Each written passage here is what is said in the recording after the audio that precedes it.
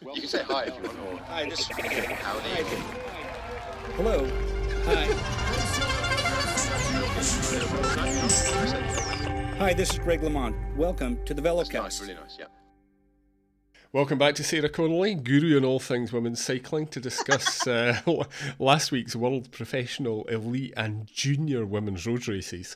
And in both of them, actually, we were treated to some very special spectacles. Some fantastic technical racing with brilliant tactics in the junior race. And an exploit that will go down in the ages in the women's elite racing. I thought it was a damn good weekend of racing, Sarah. It was so good. I mean, I really felt for the junior women because their course was actually objectively terrible. Yeah. You like how almost everyone else got to do laps. They didn't. They just rode out from Doncaster on the most boring roads possible, and then they rode into Harrogate. Yep. And I really felt for them because it's such bullshit. I mean, people were talking about, oh my God, the men, the under 23s and the men's race being changed. Oh, how tragic. And it's like, no, talk about what a fucking dreadful course that was for the junior women. Poor things. But they rode it really, really well. Yeah, let's bear in mind we can't even talk about a women's under 23 race. Oh, God, yes, exactly. And it's really super interesting about one of the things that's amazing about juniors is you don't always get to see the people who are going to be the world's greatest. Like you, of course, have like a Nicole Cook or a Marianne Vos who explode out of the juniors and kind of become amazing. Or someone like Lorena Wiebes this year who had 1 year. This is her second year out of juniors, and she's amazing. But what I love about it is that you can't tell. You can't tell. Some of these young women will be incredible, like straight away. Some of them, they'll fade. This was their highest point. And some of them, well, maybe they'll be around for a couple of years and suddenly they'll appear. Like Lisa Brennauer was something like 10 years between her junior ITT world champion and her elite ITT world championship. Well, life gold. gets in the way. It happens with male juniors as well. They discover beer and women and having to study and all that kind of thing. Yeah, and and that's what Worlds is so important because at least with the men, when you look at the Nations Cup plus the UCI point 0.1 races and UCI 0.2 races, they've got a lot of time that they can race. But for the women, it's something like 6 races or 5 races. It's 2 stage races and 3 or 4 day races, so they don't even have a chance to race. And Junior Worlds is so special because it's the first time that all that sacrifice, all that stress, all that giving up everything while their friends are learning to drive and going partying and becoming young adults, and they're just like working. And for the ones who, win, this is just like some mad vindication. I mean, it's pretty sad for the ones who do dreadfully, but, that's cycling. The race itself was fascinating. I mean, because we had a duo away of Kerbal and Sotocampos, and the Chilean actually was the one who I expected to fade first, but she was the one who held out until 3K for the line. And then we saw Gariva, who was so impressive in the time trial, winning the thing despite going off course. Yeah. Going to the front like a train. I mean, just like an absolute train. And what really struck me was the maturity from Megan Jastrab, the American. The way she played that like a sprinter, and we have to remember they're on restricted gears, was just a joy to watch. And there are people you watch in these junior ranks where you think, just what you're saying, they might fall by the wayside. We might not see them move into the seniors. Jastrab rode that like a pro. It was a really impressive ride. Gariva eventually finished out of the medals, which were Julie de Wilde and Lika Nuyjen of the Netherlands. But she's a powerhouse. She's going to keep going for the Russian Federation. But I think Jastrab could easily be, one of the premier sprinters in the women's sport in 4 or 5 years. Yeah, she's incredible. If you follow the Women's Junior Nations Cup races, and I do really recommend you look at them, like the Healthy Aging Tour, for example, had a helicopter up for the junior women's races, that you can watch a lot of clips online. It was Jastrab versus Eleanor Backstead as the big name, as the big surprise, big story of the women's season, junior women's season. However, this is a surprise because we do not expect juniors, first year juniors no less, to come over from the USA and immediately do well because you have to learn positioning. It's like she's doing the opposite of what you accused Chloe Dygert of doing in the show last week. She is. But what she did was, like, last year she had a couple of months where she's homeschooled, and she had a couple of months where she lived in Belgium doing just basically Belgium crits. This year she came across for a block of racing with US Cycling. But what her skill is that she's not allowed to ride UCI races in at all because she's a first-year junior. Sorry, she's not allowed to ride World Tour races because she's a first-year junior. But she has been riding UCI races, and she's been riding it on her junior gears. And she said that because she's on her junior gears, when she's going up to a sprint against elite women, she can't rely on the power with her limited gears. So what she has to do is she's had to learn race tactics and positioning. And that is so interesting. We saw that Eleanor Backstead had also ridden the Tour of Yorkshire, on her junior gears. But this is different. This is like you mentioned before that there's no under 23 racing. So basically, the junior women go straight from junior gears, junior distances to racing things, literally racing Omloop Het Nieuwsblad at the start of the season. In their first year out, and no wonder a lot of them don't make it, because this is why we need the young men. Just as there are people like Remco Evenepoel who can go straight out of juniors into elites. A lot of them don't want that. No, and they take 2 or 3 years to make the transition. It's a brutal transition. Yeah, and also you have to keep learning to win. I was talking to one of the things that's really interesting is that if you only domestique, you can lose that killer winning instinct. And in an ideal world, these young women would have more of a chance to be battling out against each other and fighting against each other and learning to win. Then at age 22, 23, they can go into the ranks of the pro teams. Maybe you run them a program where they do some of the very smaller races so they can keep remembering how to win. But actually, as it is, you just go straight in, and unless you're very, very lucky, like Lorena Wiebes or Amelia Didrikson a couple of years ago when she won the Worlds in Qatar as a very young elite rider. But most of them just are sucked into the ranks, like Jolien Dora. She was a junior world champion, and it took her years and years to start winning on the big stage. And I mean, it's not surprising. You're still growing, you're still developing. It's a hell of a brutal transition. And while some of them, let's say Sunweb gives one of the juniors a spot, or Eleanor Backstead signed with Trek Segafredo, brilliant. But look at how many Dutch riders there are in the peloton. It's insane.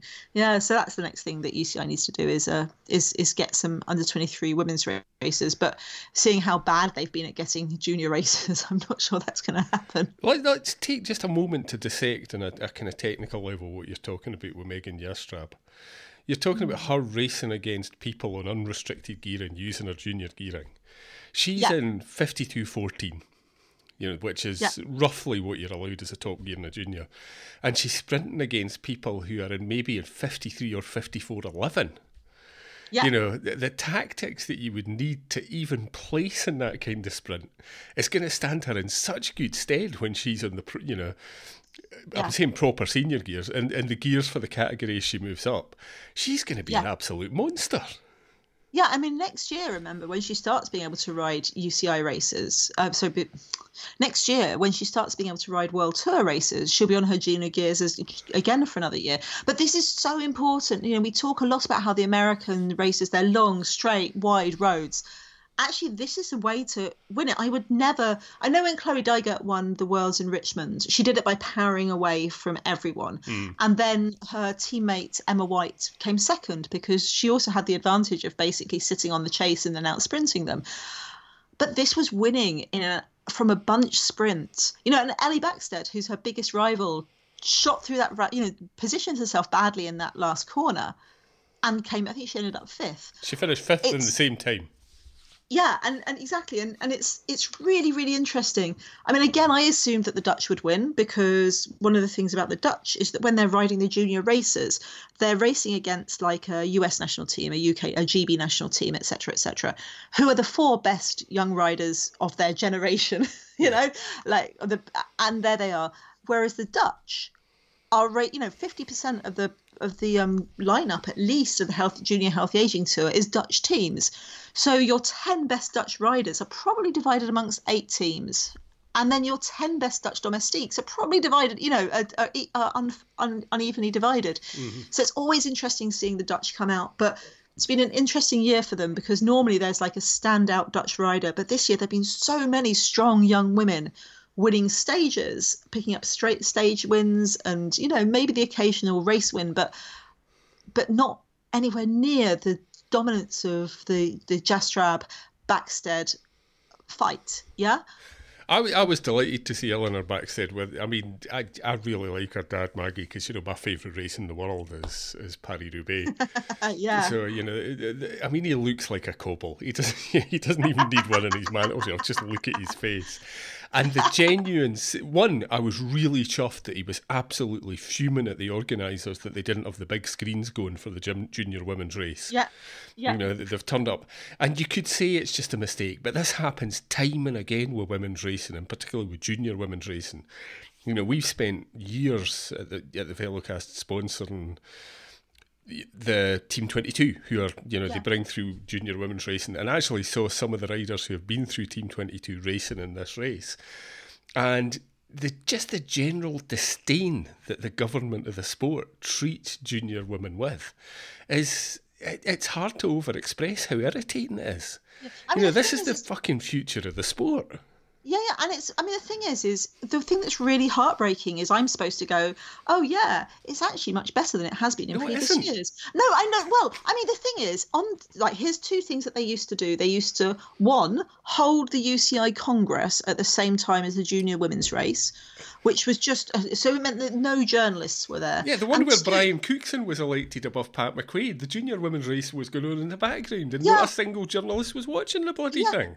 And what you can't, and you can blame them because a lot of these places have got more than one journalist at the sport. But I remember there was one time where Monique Hanley, who was out there for doing some press for the Canadian cycling, she does a lot of stuff for Australia for Cycling Victoria.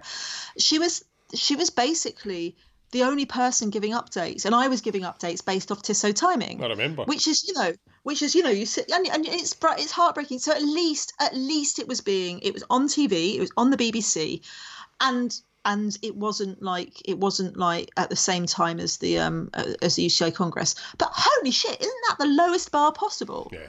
We give it the same coverage as we give the junior men, and we don't try and steal all the journalists away. But we give them a terrible course. We don't even bother putting up the big screens, and we assume that no one's interested, and that really is heartbreaking. Yeah. Because actually, when you look at the under 23 men and the junior women and the junior men, the one that we had the biggest chance of meddling in both the road race and the ITT was the junior women. Yeah. With Eleanor Backstead and a super strong team, and yes, she was fifth in the road race, but that was a really creditable fifth. Yeah. And she won a bronze medal. That's how it should be. They should be looking at it and going, we are singing Lizzie Dynan's praises to the skies. In 10 years' time, that could be Ellie, and it could be Eleanor and her sister, because her sister Zoe is under 17 at the moment, and those two are going to be terrifying in the future. It was really interesting. But all praise to Megan Jastrab and USA Cycling. It was just great. And did you know that was the first Dutch junior women's medal since 2005, where Marianne Vos got silver? Well, they're big shoes to fill, aren't they? That's bonkers. When you think of all the talent that have come through and all the amazing riders that have been Dutch juniors since, Chantal Black's been world champion since then, right? Anna van der Blegger was, has come up through then. Some of the really big names of the sport, and you're like, wow, and that's because they start off as absolutely the team to mark. A, B, they don't get to race as much together because actually, if you're Megan Jastrab, you've ridden with Katie Klaus, for example. Yeah. All the way through the season, and if you're Eleanor Backstead, you've ridden with the other young juniors. But full credit to the Dutch, because your first medal since Vos is nothing to be sniffed at. Do you know the funny thing is? I remember watching national level junior races, both boys and girls, young men and young women, and they were just a joke because nobody had a clue what was going on. The pace lines were terrible because they hadn't learned. Their tactics were appalling. This was just like watching senior racing.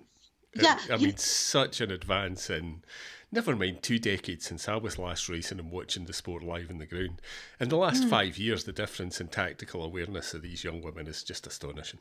And I want to say something about why that is, because for years I worked on the Healthy Aging Tour. Let's say 3 years I was doing media for the Healthy Aging Tour, and they run their junior race alongside their elite race. And you turn up, You're staying in exactly the same accommodation in this amazing sports-themed holiday park. You're riding on exactly the same roads, but maybe the juniors do 3 laps of a course, and the elites do, 5 or something, and on exactly the same days. And just being around the elites shows you how to up your game. I mean, when I was first going there were teams who were, just basically getting changed out of cars. And the last time I went, a couple of years ago, you had people in camper vans with like flashes, with decals on their cars. Yeah. And it was a tiny team, and basically someone's parents had scammed some money out of someone to like sponsor a team, But there are honestly, there are some elite women's race, if you went to an elite women's race, you'd still see some teams in like Omloop Het Nieuwsblad where people were getting changed out of cars. You know what I mean? Yeah.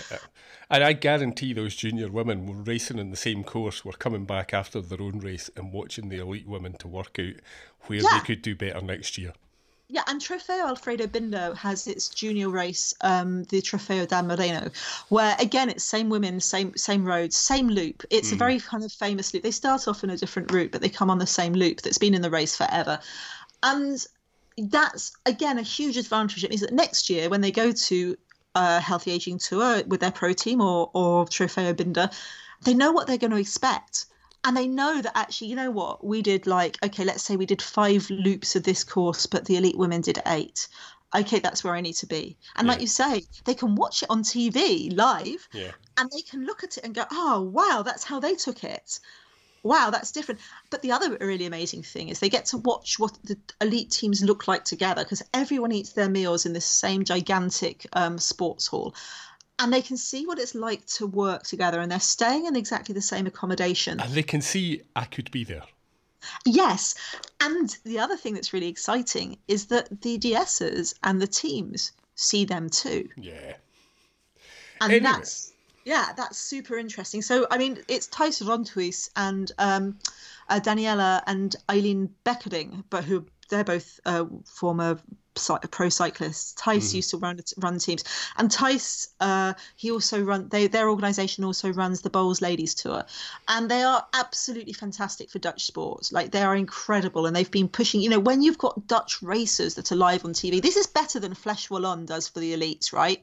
This is better than Paris-Roubaix, who don't even have a women's race, yeah. But these racers they're Think of the damage to their undercarriage, Sarah. Have a heart.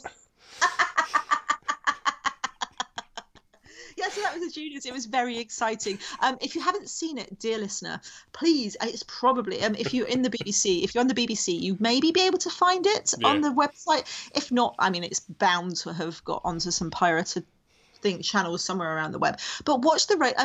It's not the greatest course, so you might sit there going, oh, this is quite boring. But they rode it as well as you could ride that terrible course, in the terrible pouring rain. And there was a lot of crashes. Rochelle Gilmore was making the really good point that actually when you're a junior rider, you've never ridden in a peloton before. And when a rider comes towards you, you don't have the confidence to push back. And so you might go over. Yeah. But also, at the same time, you also have to remember that with any world's field, it's full of non-cycling countries. Do you know what I mean? Look at the crashes we had in the elite men's and the elite women's and all that kind of thing. It was a very technical course. You had to be technically extremely competent to navigate that course. And in the rain, because do you know what? It's actually a surprise that it rains in Yorkshire in the end of September.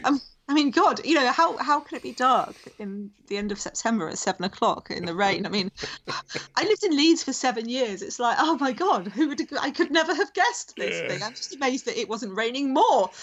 No, it was epic. Now, we've talked about how the junior women have taken strides forward in their tactical awareness, how it's like watching a professional race.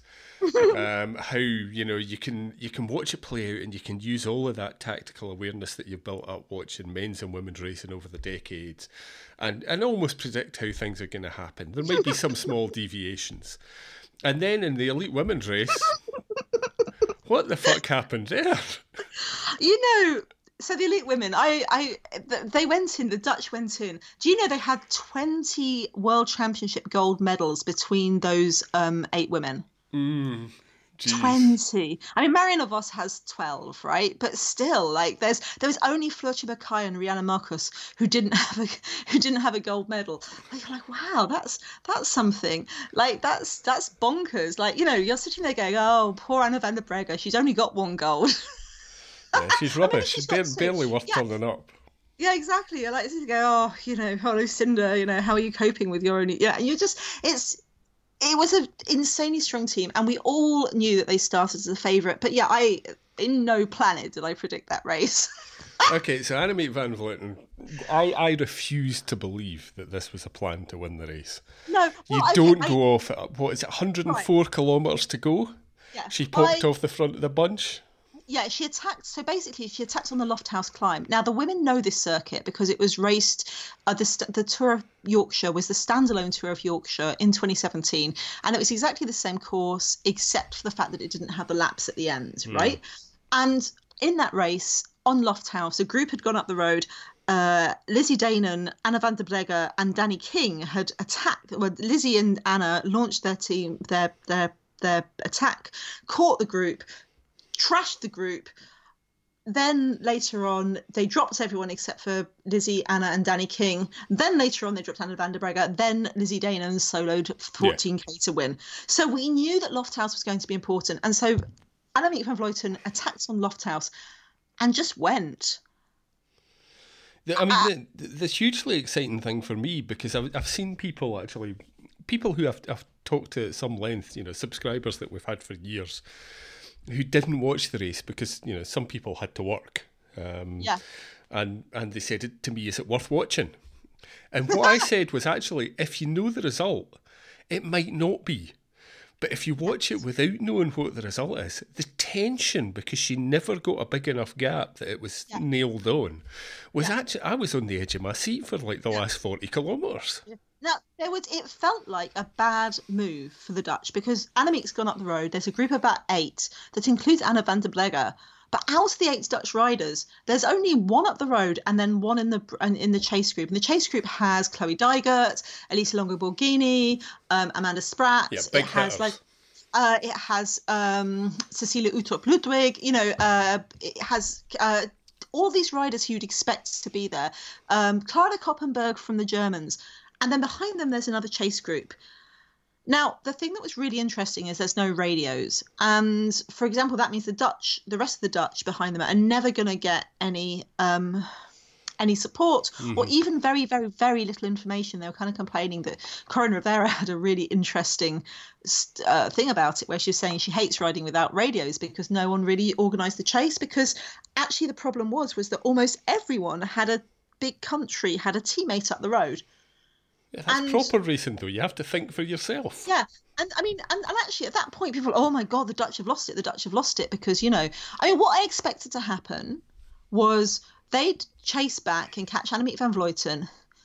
And then Annemiek and Anna would team up, Anna van der Breggen, and they'd attack and they'd ping and they'd go off and maybe one of them would launch a 30k attack from the finish. But it felt quite risky for them at that point. But no, I mean, Van Vleuten was just, I mean, she does do a lot of training. She trains a lot and she really likes altitude camps and she likes riding far more than she needs to, right? Yeah, and she does a lot of training with men's training camps as well, doesn't she? Yeah, and but she does a lot of solo riding as well. And once she was gone. And I don't think, the thing is the Dutch, when they come together, they'll do, any one of us can get gold. It's a team win. And their DS is Loes Groenewijk, who was an amazing rider, like a really, really strong, she was a road captain, and she's a really strong former rider. She's ridden with she's ridden with Annemiek, she's ridden with Marianne Vos's team. You know, she's just a really super strong, exactly who you want to be DSing. You know, the Americans had Ina Yoko Teutenberg, who was the best sprinter. Yeah, absolute goddess. And so it was super interesting because you're like, Annemiek just wasn't gonna stop. And she was super disappointed because she wanted to get her third ITT World Champs in a row and didn't, and was beaten by Anna van der Breggen, her teammate. But yeah, it was just, Anna was in the laughing spot, right? And everyone else is like a bit edgy. Oh, Lizzie Deignan was in the chase group. Well, I want to talk about Lizzie because, I mean, I think what we saw from Lizzie was essentially, she's coming back after having a child, and we've seen time and again that female athletes come back and are capable of performing absolutely at the highest level again. Yeah. And Marta Bastianelli, who won the Flanders this year, has got a couple. Has got a kid. It's There's endless tales of women distance runners, for example, coming back. Yeah. So, let's not say that it's a plucky comeback after having a child. That's just something that happens. Yeah. I actually thought Lizzie's racing brain was spot on. I thought she knew exactly what to do. She knew exactly where to do it. And we saw her do it with that 14K solo before that you were talking about. Yeah. But she's 5% off her best. No, She just wasn't able to deliver what her brain told her had to be done. I don't think it was just that either. Like, she came in with a very weak team. We talked about this last week. She came in with a weak team. Yes, the Barnes sisters are great, but they were not the Dutch. They were not the Americans. They weren't the Italians. They weren't the Germans. They're way down the list of who's the team. She was going to have to ride that solo. The thing that Lizzie normally has is a superpower of making people work in the break. People say it, I don't even know why I raced like that. It was insane. Thinking back on it, why was I working with Lizzie? Too much work. Because what was I thinking? I don't even know what she said, but it sounded really convincing at the time. I must have been crazy. That's her superpower. But I think she was doing too much chasing, and Lizzie always has a great excuse. When Lizzie wins, it was the hardest race in the world. But when Lizzie loses, no one else was really working, and it was a terrible race, and it wasn't aggressive. And I was the only person trying to make it aggressive. And she did do that in her interview. She said, everyone else was riding for silver, and you're like, well, A, obviously Anna van der Breggen was. But B, no, they weren't. I mean, you saw Chloe Dygert try to escape. There was all sorts of through and off going on. It was a concerted chase. Yeah, it was and she did try, but I think she got carried away with the situation. See, I disagree with you because I think that her racing brain wasn't quite there. You think she got carried away with home turf? I think she got carried away with home turf. She got carried away with wanting, she's been talking about this retiring after Tokyo, although every time anyone asks her, she goes, I've never said that, even though she said it in the last 5 interviews. A very Lizzie thing to do. I don't dislike her. I enjoy her a lot, but her interviews are hilarious. But she doesn't. So I think that her racing brain was off. And I think that having had last year off, and this year very carefully only riding one race a month after she rode the Ardennes. Mm-hmm. She started there. She's only ridden one race every month. And I think she just had forgotten a little bit that everyone else has stepped up. Yeah. And I feel for her but like I said last week, it would have been a fairy tale if she'd have won because, I think, yes, she was also 5% off her best, but I don't think her racing brain was as plugged in as it should have been, it was such a fun race to watch in the end game. Once they hit the thing that I found really interesting, if people saw it, they kind of lost riders, shed riders. And in the end, it was Anna van der Breggen, Chloe Dygert, Amanda Spratt, and Elisa Longo Borghini. Yeah. And then Chloe Dygert pinged off. And I meant to have a small discussion with you about Chloe Dygert because she was definitely, how can we say it? You nailed it absolutely about her bike handling in the big straight roads because she was the only person that really looked uncomfortable in the corners.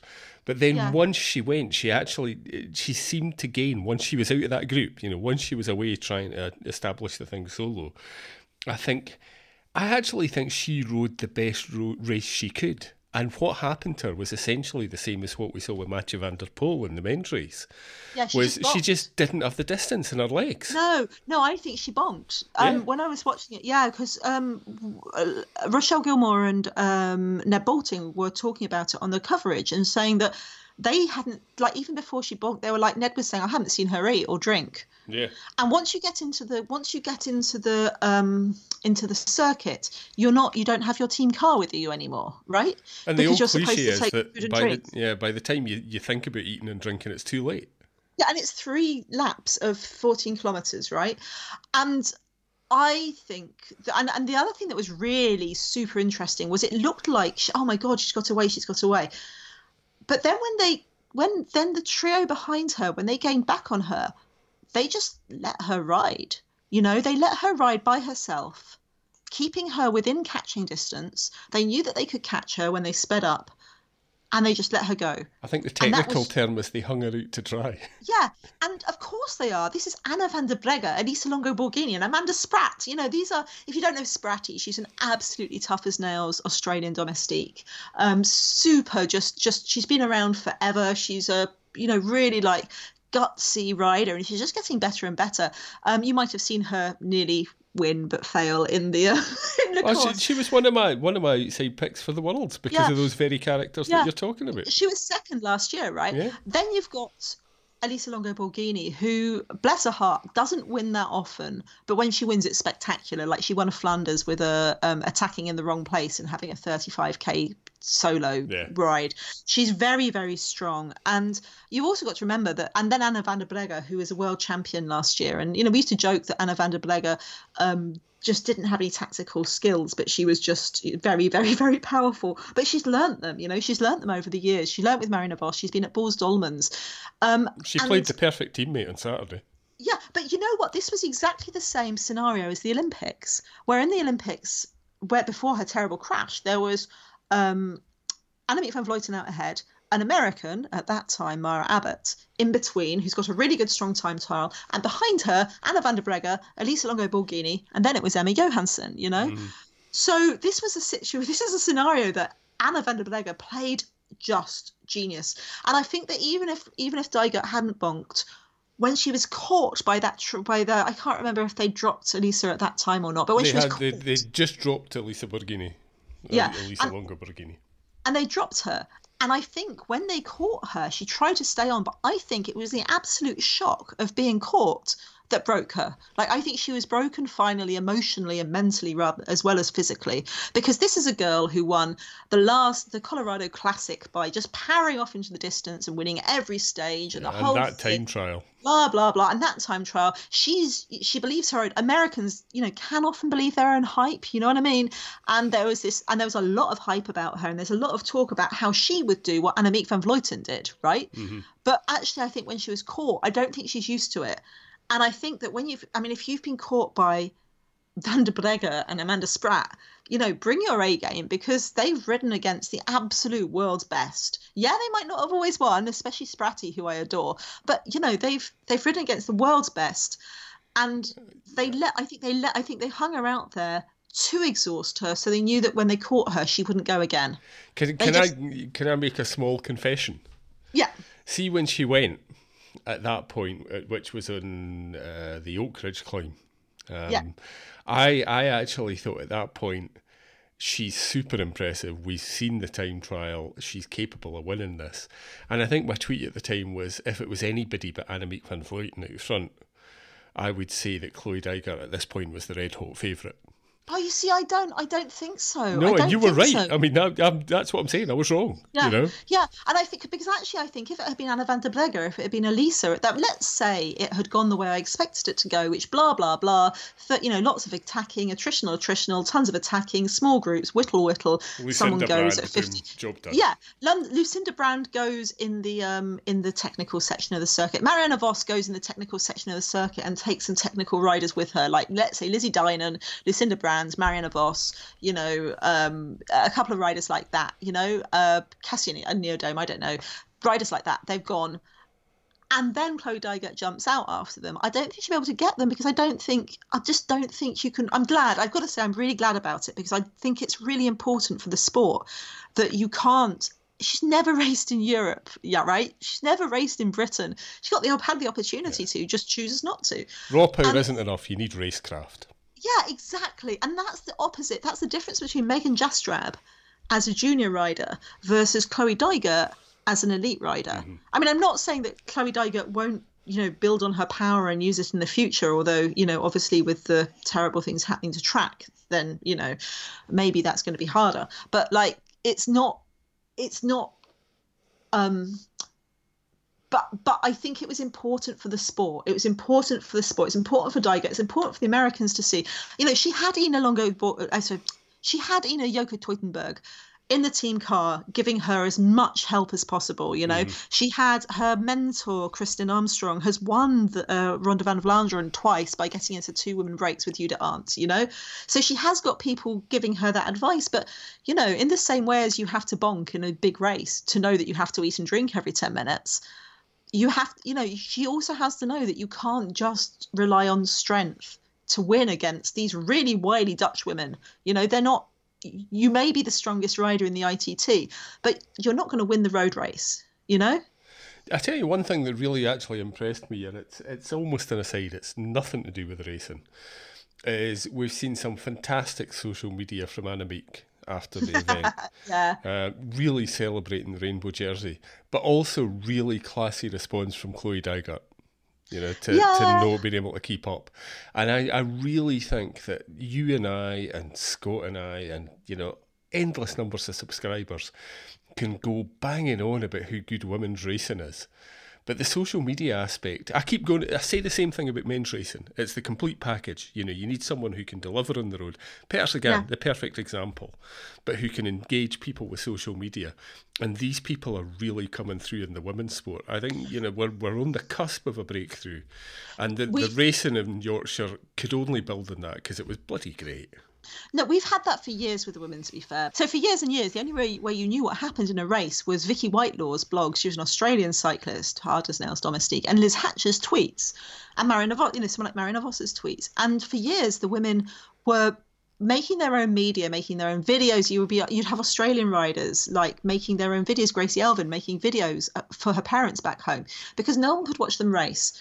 And they weren't getting the same level of support. They weren't getting the same level of like media coverage. And so they had to make their own media. They had to build their own following. When Cervelo Test Team had a women and a men's team, and they were doing those incredible videos, they only did 2 for the women at Vårgårda, you know? Mm-hmm. And so to get to know a rider, you followed her social media, you followed her blog, you felt like you knew her. And in a weird sort of way, that's become more dilute now because there's so many different forms of social media. But it's also become more dilute because women don't need that as much, you know? And it's not, but they're still there. And a lot of these women, a lot of them could be making a lot more money doing an office job at 25 than they are making out of cycling. You know, they've got to be, if they want to get their own sponsors, they've got to push it themselves. They're not like the difference between your junior men and women in Cycling Australia or British cycling.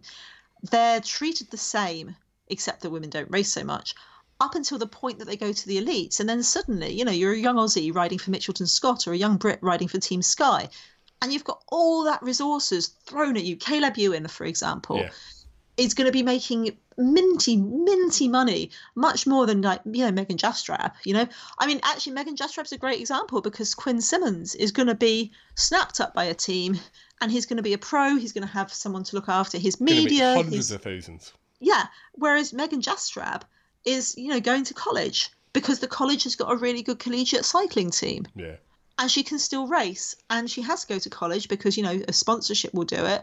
But also she can't trust that it'll make her bags and bags of money. So she's going to get a degree at the same time, you know, and that's and maybe for someone who's like when she's 18 and 19, maybe that's not a bad thing, you know, because we don't have an under 23 race. So maybe she just stays in the States, does some trips over to Europe, hones her craft and follows Corin Rivera into, you know, coming over and winning Flanders. I mean, it's been an absolutely fascinating week. I think the women have done us proud, as have the men's. I mean, I was saying on social media, talking about social media, that every year for the last probably 5 years I've watched the elite women's road race and thought, well, the men's race is going to have to be absolutely bloody amazing to match that. And often it hasn't.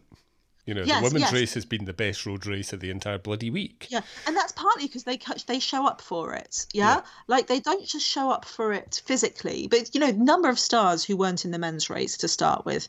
B, the number of people who just weren't there. Like, they were there physically, but they weren't there mentally, or they weren't there. Early, long before their physical reserves would have given away.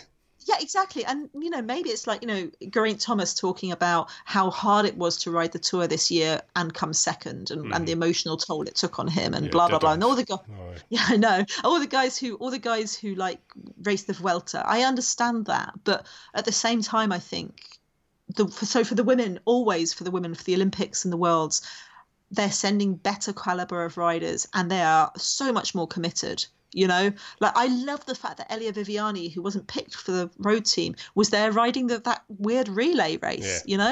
Like that's because the Italians, they just love pulling on the team jersey, and they love racing together. I think we're done. I mean, I genuinely think we're done. I think we've discussed the races to perfection. Sarah, it's a privilege to talk to you about women's cycling. I mean, there is genuinely nobody in the world who knows it like you do. Even now, though you profess to be stepping away from the sport. Thank you so much. Thank you. It was always a pleasure. And big love to all your listeners. I especially appreciate all the people who say nice things to me on Twitter. Your support really means a lot to me. And thank you. I really love you all. Yeah, what I've particularly enjoyed this week is the dozens of people who've said, Sarah, you need to come back. And essentially you've just told them to fuck off. Well, it is what it is. Sorry. I've no doubt I'll be able to drag you back at some point to talk about women's racing, but I think for 2019 we're done. Thank you very much, Sarah Connolly.